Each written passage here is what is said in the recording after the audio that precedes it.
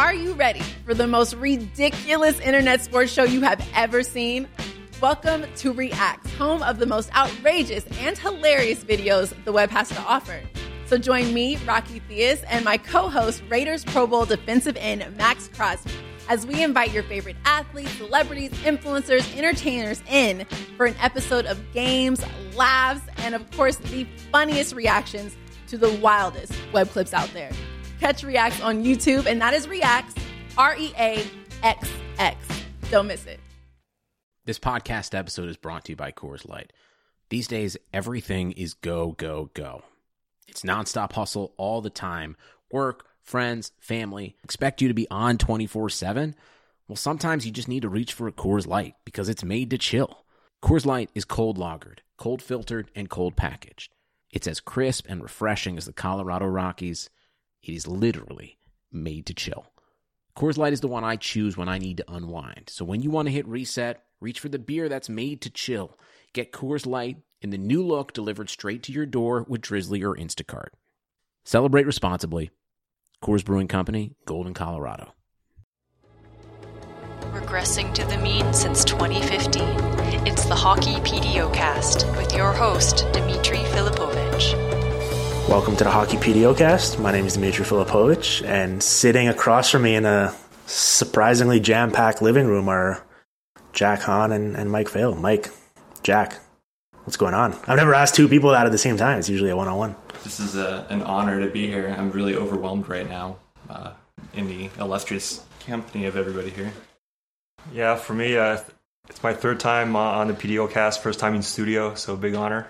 Well, that's not true. We did one together. I guess in studio, but we did one together in like a McGill like satellite conference studio. Room. No, like real deal here. Yes. So you guys are in town for the Vancouver Hockey Analytics Conference.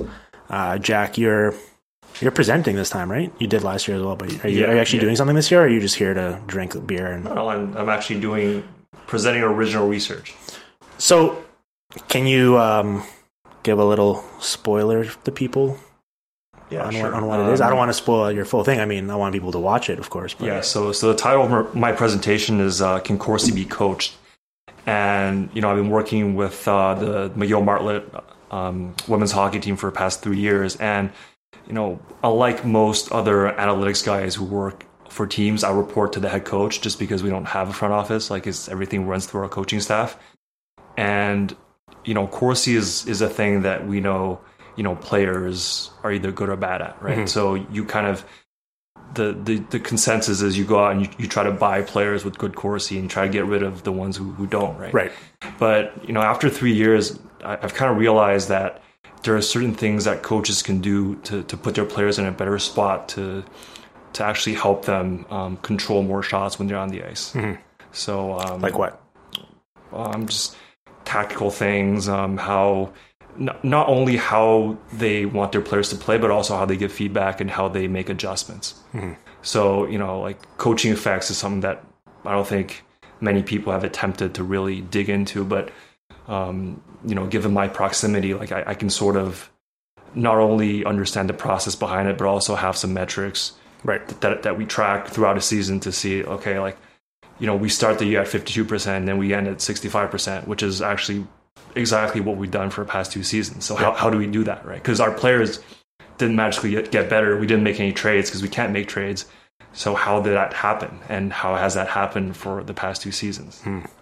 So it was a big topic at the Sloan conference last week was sort of quantifying the effects of line mates and of teammates and how certain situations influence performance. And obviously we have stuff like, with or without you metrics that kind of show if the player is a certain drag on his teammates or if, just based on how it's working with who's playing with who. But I think that there's also just a stylistic component to it that might not necessarily be in the numbers, but depending on who's, if you're playing with someone compared to someone else, you might just be playing a completely different game, and that probably also influences things.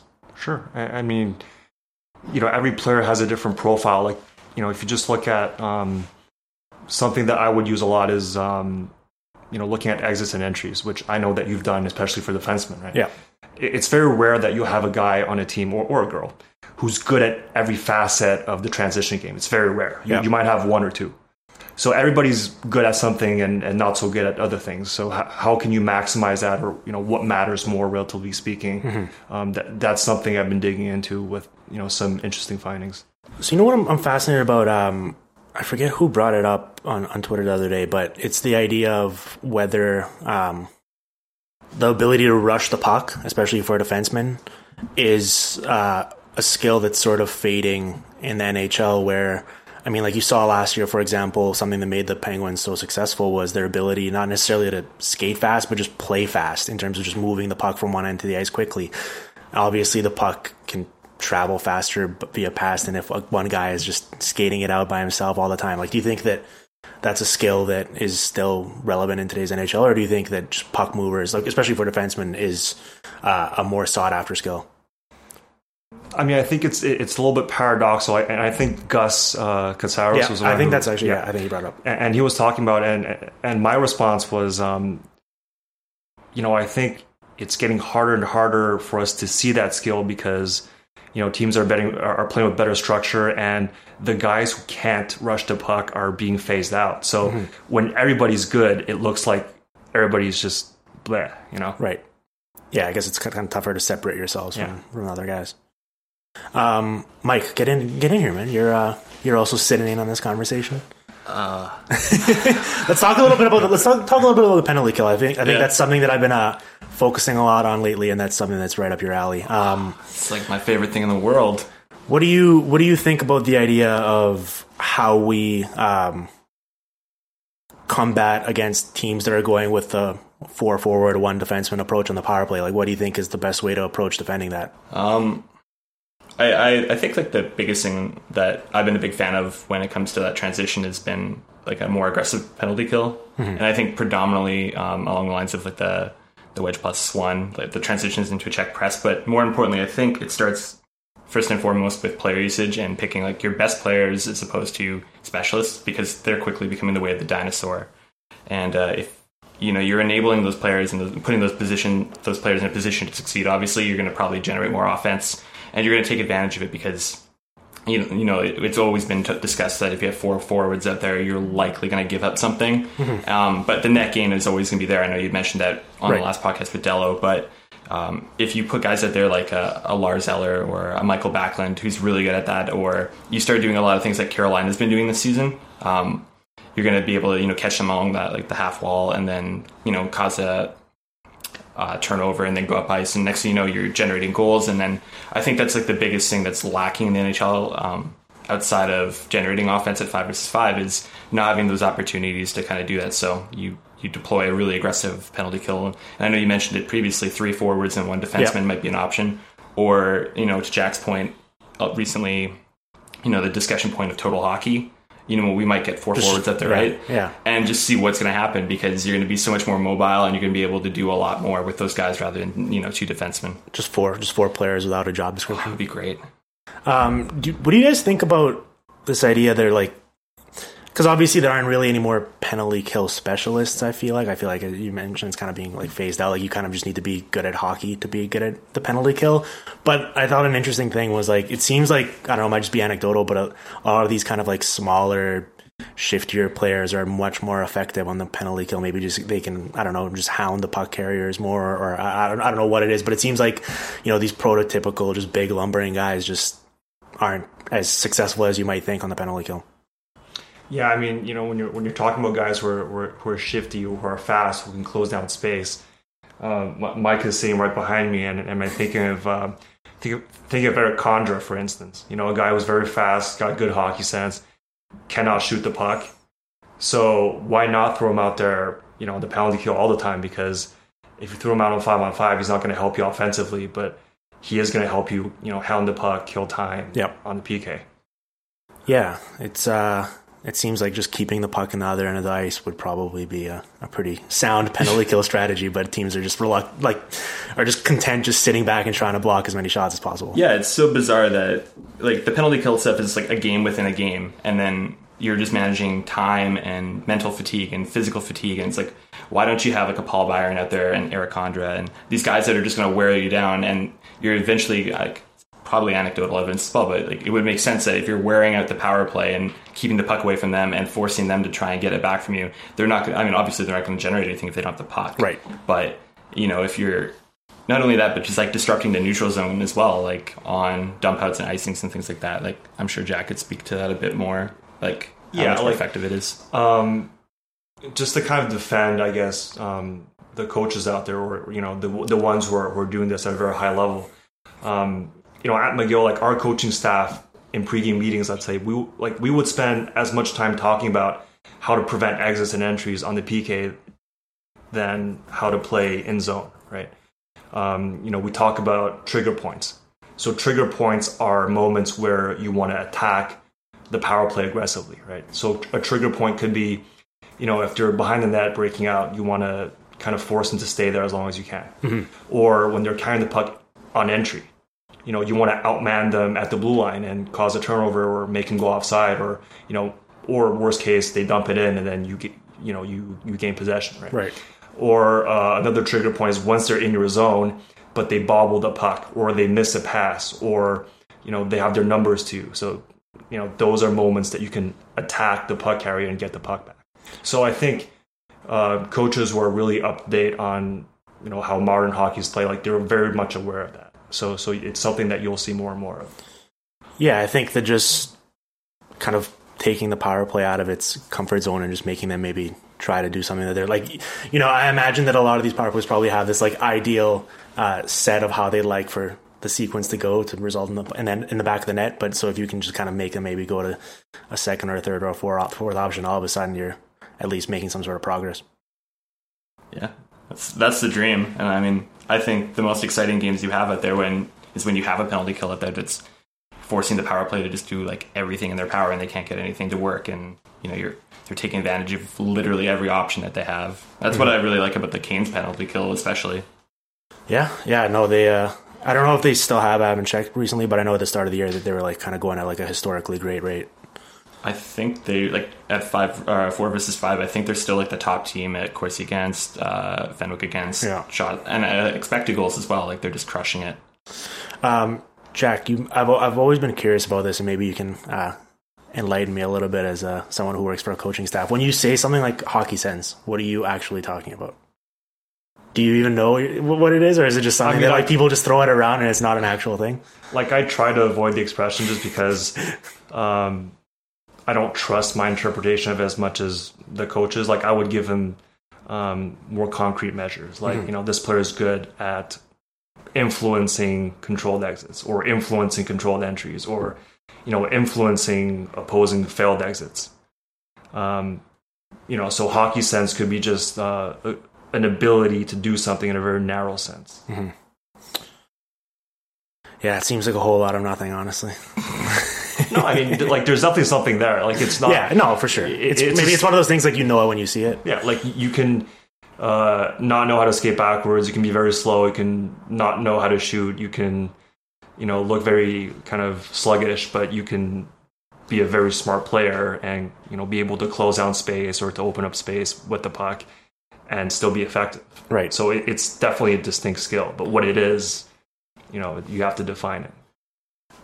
So let's say, you know, you're working with your team and you want to make some sort of radical schematic shift to your game plan. Like, let's say you decided to use 3 forwards and 1 defenseman on the penalty kill. Right. Do you think that's something you could accomplish in season, or was that something that maybe you'd have to do in the preseason during exhibition games, during training camp, because it's such a kind of fundamental shift from how the players are used to playing? Well, like 2 more radical deployment things that we do is we play 5 forwards on our first power play and we play 7 Ds. Okay. And those are things that, you know, we've, as a staff, we've been talking about for a while. Because like last year, for instance, we knew with our freshman class coming in, we have 10 freshman players this year, that we wouldn't necessarily have a defenseman who's going to be able to play point on a first power play. So we were mentally prepared to the, you know, idea of playing 5 forwards, and we kind of, you know, bounced ideas around the summer, and then we kind of finally got around to it in preseason. And, you know, same thing with 7Ds. Like, we find that with the style that we play, which is very up-tempo, very we place a lot of demands on our defensemen to support the play and to move the puck quickly. Having 7 out there is a big edge for us. All right, guys. Well, we're going to take a little break here and switch up these musical chairs we got going on and enjoy the rest of the conference. Yeah, thanks. Thanks. All right, so all of a sudden we got a new cast. Micah Blake McCurdy and Chris Watkins. Hello, thank you. How's it going, guys? What do you guys want to talk about? About how much more handsome we are than the people you had on. You're definitely more handsome than the first two guys. I don't know, Micah, you're not... Are you presenting this weekend as well? I am. What are you doing on? I'm trying to just doing your pressure thing again, hoping people from last year don't remember. So pressure features again. Which at first I was nervous because I'm going to repeat some of the stuff I talked about last year, but then I decided to tell myself that it was actually good. That meant that the research I did last year wasn't completely a waste of time. Right. But I'm talking about score effects, trying to figure out why teams play worse when they're leading and why they play better when they're trailing, and the specific detail that's better than last year, that's better than what I've done before is incorporating that pressure that I talked about incorporating the time on the clock in addition to the score. And so, did you come up with any? It's a little better. Yeah, not really, just a tiny bit better. It doesn't lend itself very well to sound bites, which is a bit unfortunate. But the point is that it's theoretically quite a bit stronger. That numerically it comes out to be the same thing, right, as what we had before. So there's nothing to make you say, "Oh God, it's so much better than before." But when you look at the pieces that go into the model, it's much more satisfying. So, this looks like it matches up closely with what we actually watch, right? Rather than something it's a little less artificial. So I'm happy with it for that reason, but it's not super groundbreaking stuff. So do you think like the concept of score effects or the stuff you're looking at is purely just like on a psychological level where people it's human nature to kind of let up if you're leading? I think so one of the details that I did work at that is new and that you'll have to hear the talk to understand the background for is that I think home and away teams feed into it in a more detailed way than I realized. So score effects don't affect the home team and the away team the same. So in some sense, score effects are part of what makes home ice advantage what it is. Right. But also another aspect is that I found that it does appear to be a more reasonable psychological take on the incentives that teams are offered. Given what you are offered in terms of the score system, teams are behaving in a way which is more sensible than I previously thought. Right. On the face of it, score effects look really counterintuitive. That teams suddenly find this extra gear when they're losing. If they were doing things optimally, you would think that they would do that all the time. Right. They wouldn't wait until they were losing to play their best hockey. Or conversely, if you look at it from the other point of view, they wouldn't suddenly start playing badly just because they were winning. Yeah. But when you look at the incentives that the time and that the score gives the teams in terms of the point system, then you see that they're behaving a little bit more rationally than it first appeared. So that's part of why it's not so impressive, is because there's less surprise now than there was before, which is unfortunate from if you're trying to make a splash at a conference, but it feels good in the sense that I feel like I understand what's going on better. Right. It's funny, you still talk to people sometimes. They're like, yeah, I'm watching this game and I don't know why, but all of a sudden this team just started playing so much better when they were down 4-0. It's like, I can think of a few reasons. Yeah. Wouldn't have anything to do with the terrible players that are suddenly coming over the ice for the other team. Yes. Now that they're up 4-0. Yeah. All right, Chris, what are you presenting on this weekend? So I'm presenting on this concept of opponent-weighted Corsi. Right. And actually, just recently, partially thanks to Micah, it's opponent-weighted expected goals. And I added some score effects in there based on Michael's model on his site. So I added some juice to it. I realized I created it a couple years ago. Really, it was in response to Brian Elliott's crazy 2011-2012 season where he had like a 940 save percentage, and I'm like, there's no way in hell Brian Elliott's this good. And plus, I hate the Blues anyway. So I went and looked at every team that the Blues played against that year and saw, what what I would expect them to score, and then how they scored against Brian Elliott, and Right. It sort of manifested from that. So really looking at how teams perform, against the other top teams. It's different for the Blackhawks to outshoot the Coyotes 50-15, Right. But when they do it to the Kings, well, okay, there's something there. So I'm really trying to look into that, see if there's any predictive value to that. Does that really make a difference? The score effects thing actually, I think, was very enlightening and actually helped make it more predictive than it was before. But really doing a deep dive into that. Give me a little spoiler. Is it predictive? Is it? It is and it isn't. So I guess So like every other talk. exactly. Yeah. Very independent. Yeah. Yeah, if you want to slice it certain ways. So, for example, the top two teams in this Knox, Right. is what I labeled it. Top two teams last year were the Sharks and the Penguins. And so actually, That seems like two pretty good teams. Well, yeah, and so there was a prediction contest last year, and like, dang it, had I known that, I'd have flipped it. I'd flipped that, but it was a little bit outdated at the time, so I didn't see that. But sort of identifying, it really does sort of lead you to really understand who are the top teams in the league. And so, is it more predictive than the traditional score adjusted Corsi or something like that?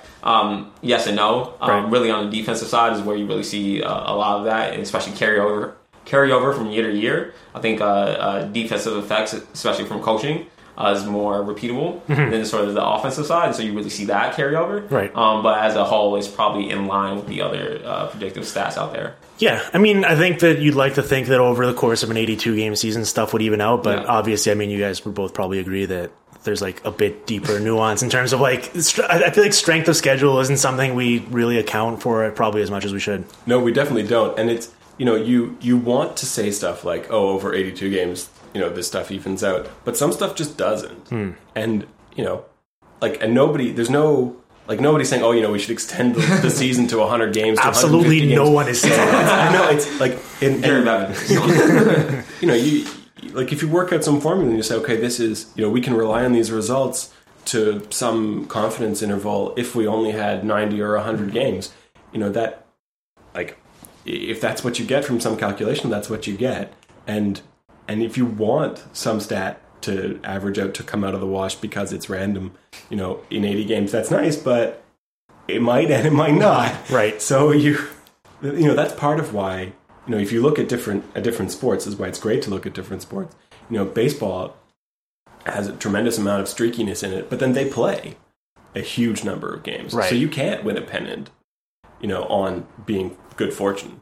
Like you have to win a pile of games. But I love the idea of like the wild card game, and then it's like we played 162, but then we're gonna play one to figure it all out. Well, but hockey fans, sort of spiritually, if you like, are the same as this. Yeah. You can have a dominant regular season performance. You can put up 145 points, and then if you get knocked out on some crazy Game 7 nonsense, people are going to say, "Oh, well, you're clearly chokers."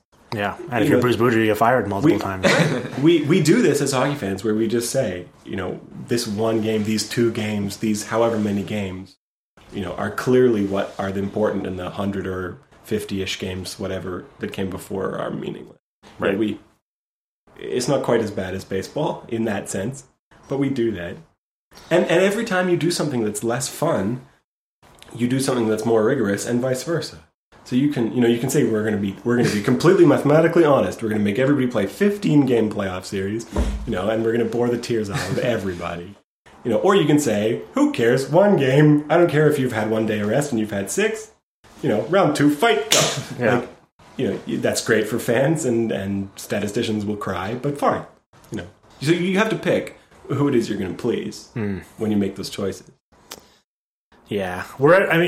I'm sure I'm not the only one, but we're at the point of the schedule here where it's getting to be a grind. Like I keep waiting for the first round of the playoffs, but and this is where Michael comes in with his goal plan. For the tanking, we make the games at the end of the season meaningful. Right. You got teams fighting for playoff positioning, but you got Arizona's basically mailed it in months ago. You have Colorado is a tire fire. They mailed right it now. in like on October 31st. Yeah, and so you have 3-point games. You have all these incentives in place to not put forth the most competitive hockey. Mm-hmm. And as obviously with the GM meeting that just recently concluded, no one put that as a priority to make games interesting all year long. Right. And there's really no incentive for fans that are in that sort of no man's land of we're not really tanking, but we're not really competing either. So we'll just sort of hold the fort. Not get rid of Cam Ward if you're Carolina or something like that, and really make a move one way or the other to make the games more interesting for fans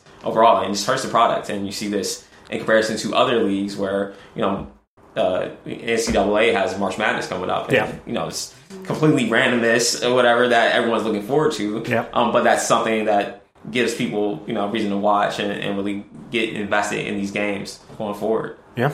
Yeah, and all of that is true. And in addition to that, you also have the schedule, which this year, because of bye weeks especially, is unusually compressed at the end. Tonight, I forget which game it is, but one of the games tonight is the third last this year between two teams that both have 2 days of rest. There are, if you want games where both teams have had more than 1 day of rest, there are 3 more in the entire season, and one of them is tonight. And how many, what is there, like another month or so in the season? Pretty much. Yeah, no, a month yesterday. So there's another month of the regular season? And so as we get towards the end of the game, every single Metropolitan team ends the season on a back-to-back. And 6/8 of the Atlantic Division too. And so the schedule is getting really grindy as well. So not only, just like Chris said, not only do you have all these bad incentives, or sort of mixed incentives, where it's not really, you have to put something on the ice to get fans in seats, but you also don't really have any particular reason to put your best guys on the ice. And also, everybody's tired and possibly hurt. Put that together with the extremely conservative culture you have, you get this weird middle ground product, which doesn't really... And I mean, if you're the New York Rangers, you're one of the best teams in the league, but you're actively also trying to lose games at the same time, and it's like... No one's talking about this for some reason. It's like the weirdest story going on in sports right now. Well, and you get the opposite incentive too. It's bad for the Rangers who are going to take a wild card spot with more than 100 points. Yeah. But also, what if you're the Senators, for instance, and you're on a push? You're going to take over. Right now, you get the Bruins at home if you're second in the Atlantic, or you could win a couple more games and take the Atlantic from the Habs, and your reward is the considerably stronger Rangers. Yeah. The incentives are bad for them too. So the perverse incentives are all over the whole structure. Well, I know we talked about this when we did a show together. I think it was like our Christmas wish list. But one of mine was I'd love to see just teams seeded 1 to 16, and then we just hold a national TV thing like a week before, and the first seed goes up and picks who they play, and so on and so forth. Travis, I think, suggested do something like this, and then I found out apparently they were doing that in Sweden for a few years, and I was like, yeah, of course. Was it good? From what I gathered, the first few years were just electrifying. Everyone was like, oh, there's all these stories, like nobody believes in us, and there's all these side plots that made it super interesting. But then after a while, of course, it's kind of human nature to just like be like, we want something else, this is boring. So I mean that like all sorts of fun, new things aren't fun anymore when they're not new. But I have to say I like the idea of letting people choose especially any televising peripheral stuff, if you like, the draft, the expansion drafts. This is what we're going to do for the playoff seeding, the All-Star game, like all that extra stuff.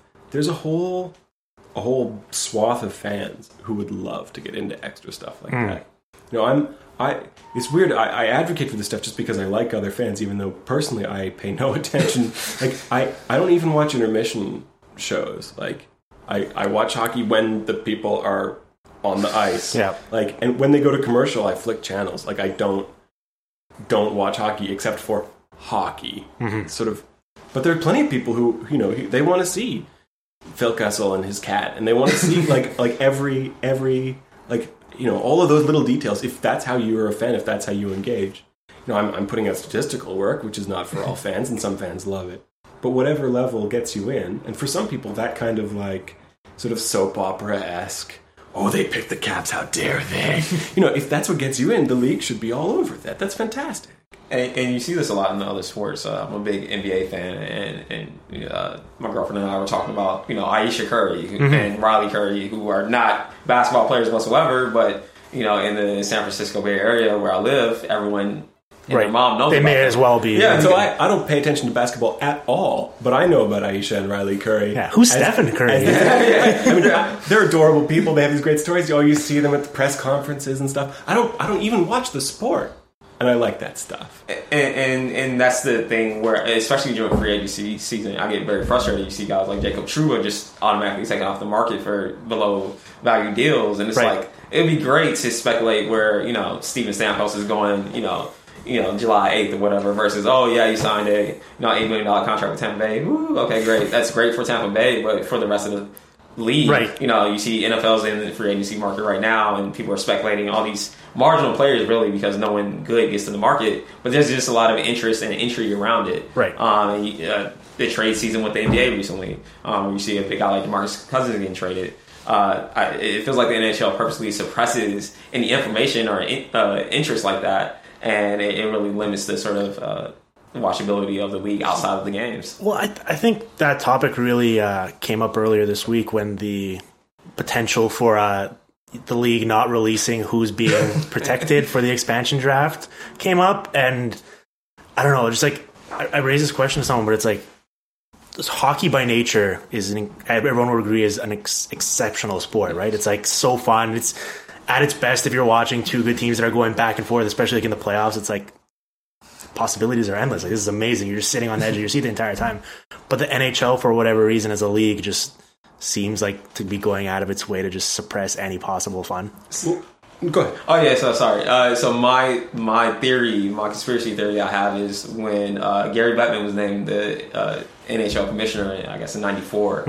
I believe he worked for the NBA originally, right? And a lot of stories at the time where the Rangers were sort of on the upswing. A lot of the stories at the time was that the NHL was in the process of overtaking the NBA. And I think David Stern, the former commissioner, Gary Bettman's a sleeper agent. Yeah. He's like, here's the worst person possible to help you grow and make the game exciting.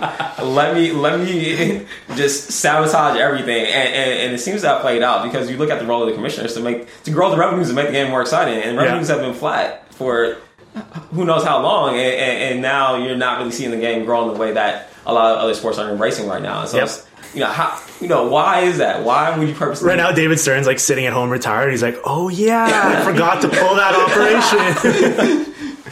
I think part of it's curious what you mentioned. Part of the trouble, if that's the word I want, about the way the league markets it is that they seem to be focused entirely on the on ice product, and there are things you could do to improve the on ice product, and I'm constantly throwing out bizarre ideas like penalize goalies for freezing the puck and all sorts of other things that I think would make the on ice product better. But I still, even as it is, I still like the on ice product. Right. And the league, I think, is fixated entirely on the on ice product, and they don't have any kind of strategy outside of that.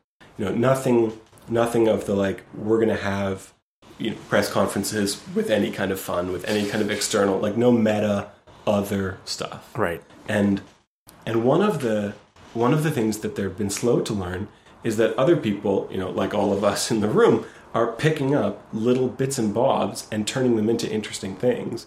And if some of us are making full-time jobs out of stuff with NHL data that the NHL isn't bothering to do, that they're in a position to do much, much better, but that they just aren't doing. Like, so there's this old joke that you can get wealthy just by standing around near rich people and waiting for money to fall off. It's almost like that, where there's so much data, there's so much good stuff, but the league is doing so little with it that if you just gather it up and put it together in a way that's sensible, there's a market for that. Are you implying that HockeyViz.com is a superior product to NHL.com? How dare you, Michael? What percentage of playoff series can you predict, and is it over or under 85%? It is at least 86%. And I wouldn't imply that the product I put out myself is better than the NHL. I will tell you. I would imply that. It is considered. I will tell you it is better. Yes. Yeah, I think. I think another issue the league really faces is like I mean, it just needs to work on like marketing its stars, right? Like, I think that I find the excuse that people in the States don't care about hockey just be completely bogus, because the league is just like not doing anything to actually get those people into mainstream attention. I mean, and a perfect example of this, you guys will know I'm an African-American guy from Chicago, and, you know, the games in Chicago weren't aired until 2009. Right. So there was no outlet. I didn't know this. Because I'm Canadian, I assumed that every local game was aired incredibly well in every city. And when I learned about this a few years back, and I thought this was crazy. But so what are people doing? Either going to the game or just reading the newspaper? Bill Wertz's philosophy was, if they're not coming to the game and paying full price for the tickets, they just don't deserve to watch. And it's not like he had great products at the time. Right. You remember pre-Taves and pre-Kane Blackhawks. Yeah. It wasn't really all that sexy to begin with. The Brian Smolinski era. Yeah. Brett Sopel era. Hey. I was in Atlanta when the Thrashers were there, and there was literally no outlets whatsoever to really embrace, that market, which is primarily African American. You see this even with the Josh Hosang controversy this week, PK Subban last year, and even this year, where I'm utterly convinced that 20 years from now, I believe the NHL will be the first league to have a woman player and a star woman player. But it's like the league's going out of their way to make sure that never happens, because they don't have a sustained marketing plan towards women that doesn't require them pinkifying everything. Like, how do you make the game more exciting to people who aren't fully invested in it from day one? And I don't think that really, as Michael said, it's really the on-ice product that they focus on. Well, I mean, this is what happens when a lot of old, out-of-touch white guys are responsible for important decisions. Well, and of course, like, I can see that people say, it's not, like, the NHL doesn't market its stars, and they don't. And the game is not as star-driven as some other games. Right. It's not like basketball, where if you have a couple of guys who are amazing, you can just wipe the floor with other teams. You haven't watched any Edmonton Oilers games. Yeah, so Oilers are the exception that proves that rule. But I'll jump in on that real quick. Soccer is probably even less star driven than. Right, but they market it as star driven. Exactly. Paul Pogba, Lionel Messi. He's on the super team, and to be honest, he's probably outsized influence on that team. But for the most part, most of those guys aren't really doing much more than a Jamin Banner is doing, and so on and so forth. But they know how to market those guys and make them sexy outside of the sport. Yeah, and how you present a guy for marketing is not the same, and it shouldn't be the same, as how his coach deploys him and how much his GM knows he impacts wins. Those are three totally different roles, and you should look at them differently. And if you're marketing them, you shouldn't be under some compunction. So why I brought it up, it's true that stars don't influence on-ice results the same way in the NHL, but the reason I brought it up is that doesn't have to be the way that determines how you market players. Yeah. There's always a disconnect between who you choose to promote. That's part of why it's frustrating to see the league promote players who are terrible choices to promote. Yeah, without naming too many names, is because you don't have to take your cues from this person single-handedly won a playoff series. Literally, no player has ever done this. Even goalies who people talk about Halak taking playoff series away from the Capitals. And it's great to rub salt in the wounds of people if you want to do that on Twitter.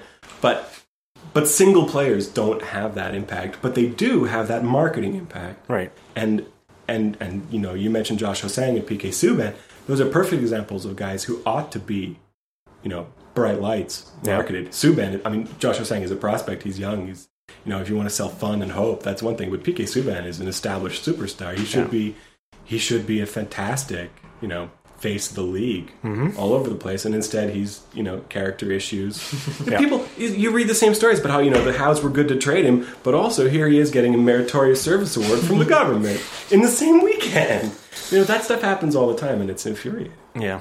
Okay, one final thing before we get out of here. Chris, while I have you here, we got to talk about this article you wrote a while back about instituting the 3-point line on the ice, because obviously, this is something that's kind of like a half-baked idea that's never going to happen, but I'm always all for just hearing outside the box ideas that'll make the NHL product more viewer-friendly. And I don't know, just you want to lay the scene a bit for it? Yeah, so basically the thought process was, everybody's talking about increasing scoring, and I think Travis and Sean McIndoe, Travis Jones and Sean McIndoe specifically call out that all of these are very incremental, 0.1% movements, increase the size of the nets a little bit, right. Have the home team have last change on the faceoff. Like, those things will not really impact. Like they just said in the GM meetings, where now you can't call timeouts after icing. Yeah, that's fine. 2 goals a year. Wait, it's nothing. Was that an issue that people were actually upset about? No, it's nothing. And so the proposal was, just basically build a arc about 40 feet around the goal mouth. Right. And those goals are worth 2 points. If you shoot a slap shot from behind the arc, it's 2 points. So, if you're down in the game and you're down, 2-0, you start bombing away from the blue line and see what happens. And if you get a 1-goal rebound off that, then that's so much the better, and then you'll just try for one more. Yeah, and so and the article was like, can Shea Weber be the Steph Curry in the NHL, where he's just bombing away and just making these ridiculous shots from the red line or whatever. Right. And I was playing around with it. Obviously it's a sort of hypothetical exercise, but when I looked at the numbers, I saw a 10% increase in scoring if you have a line right in front of the blue line, and a 15% increase in scoring if you have this arc. So just like, a fun way to approach it and just think about out-of-the-box ideas of how you make this already great and exciting game even more great and exciting. Yeah. This will never happen, but it's great to put something like that out there and sort of push the needle. I like it. I mean, just purely from a sort of like strategical perspective, like if a team is down, what are they going to try to do? If they're just shooting from everywhere, or if they're actually trying to improve their quote-unquote shot quality. And the other thing too, of course, is that if you make changes like that, you're going to have those immediate changes, like you were saying, I'm down 2, I need 2 goals, this is worth 2 goals, let's do that. Yeah. But also, that's going to become part of the day-to-day play, and all of a sudden you can't just leave a guy sitting at the point with a clear shot, because it's not just a goal you're giving up, it's 2 goals, so now you have to guard him more closely, now your gaps are all wrong, now the guys are uncovered underneath, and now every time you introduce new rules like that, you introduce new complexities, and sometimes you find things and coaches will find them. Oh, look, they made the game worse in a way that we didn't anticipate. That sucks. But other times you find these new excitements where you're like, oh, because of that threat, that opens up this other thing, and you get all sorts of new stuff. I mean, it's one of those things you think of a guy like Al McGinnis, if that was ever instituted, that guy was scoring 500 goals, a year or whatever. It allows for more flexibility in terms of, player development, player types. You bring the big uglies back in that can bomb from the blue line. Those guys are kind of out of fashion now, but now you have an incentive to bring them back in. So, forces the coaches to actually, coach, which is great, instead of just, being conservative, dump the puck in, we'll figure it out later.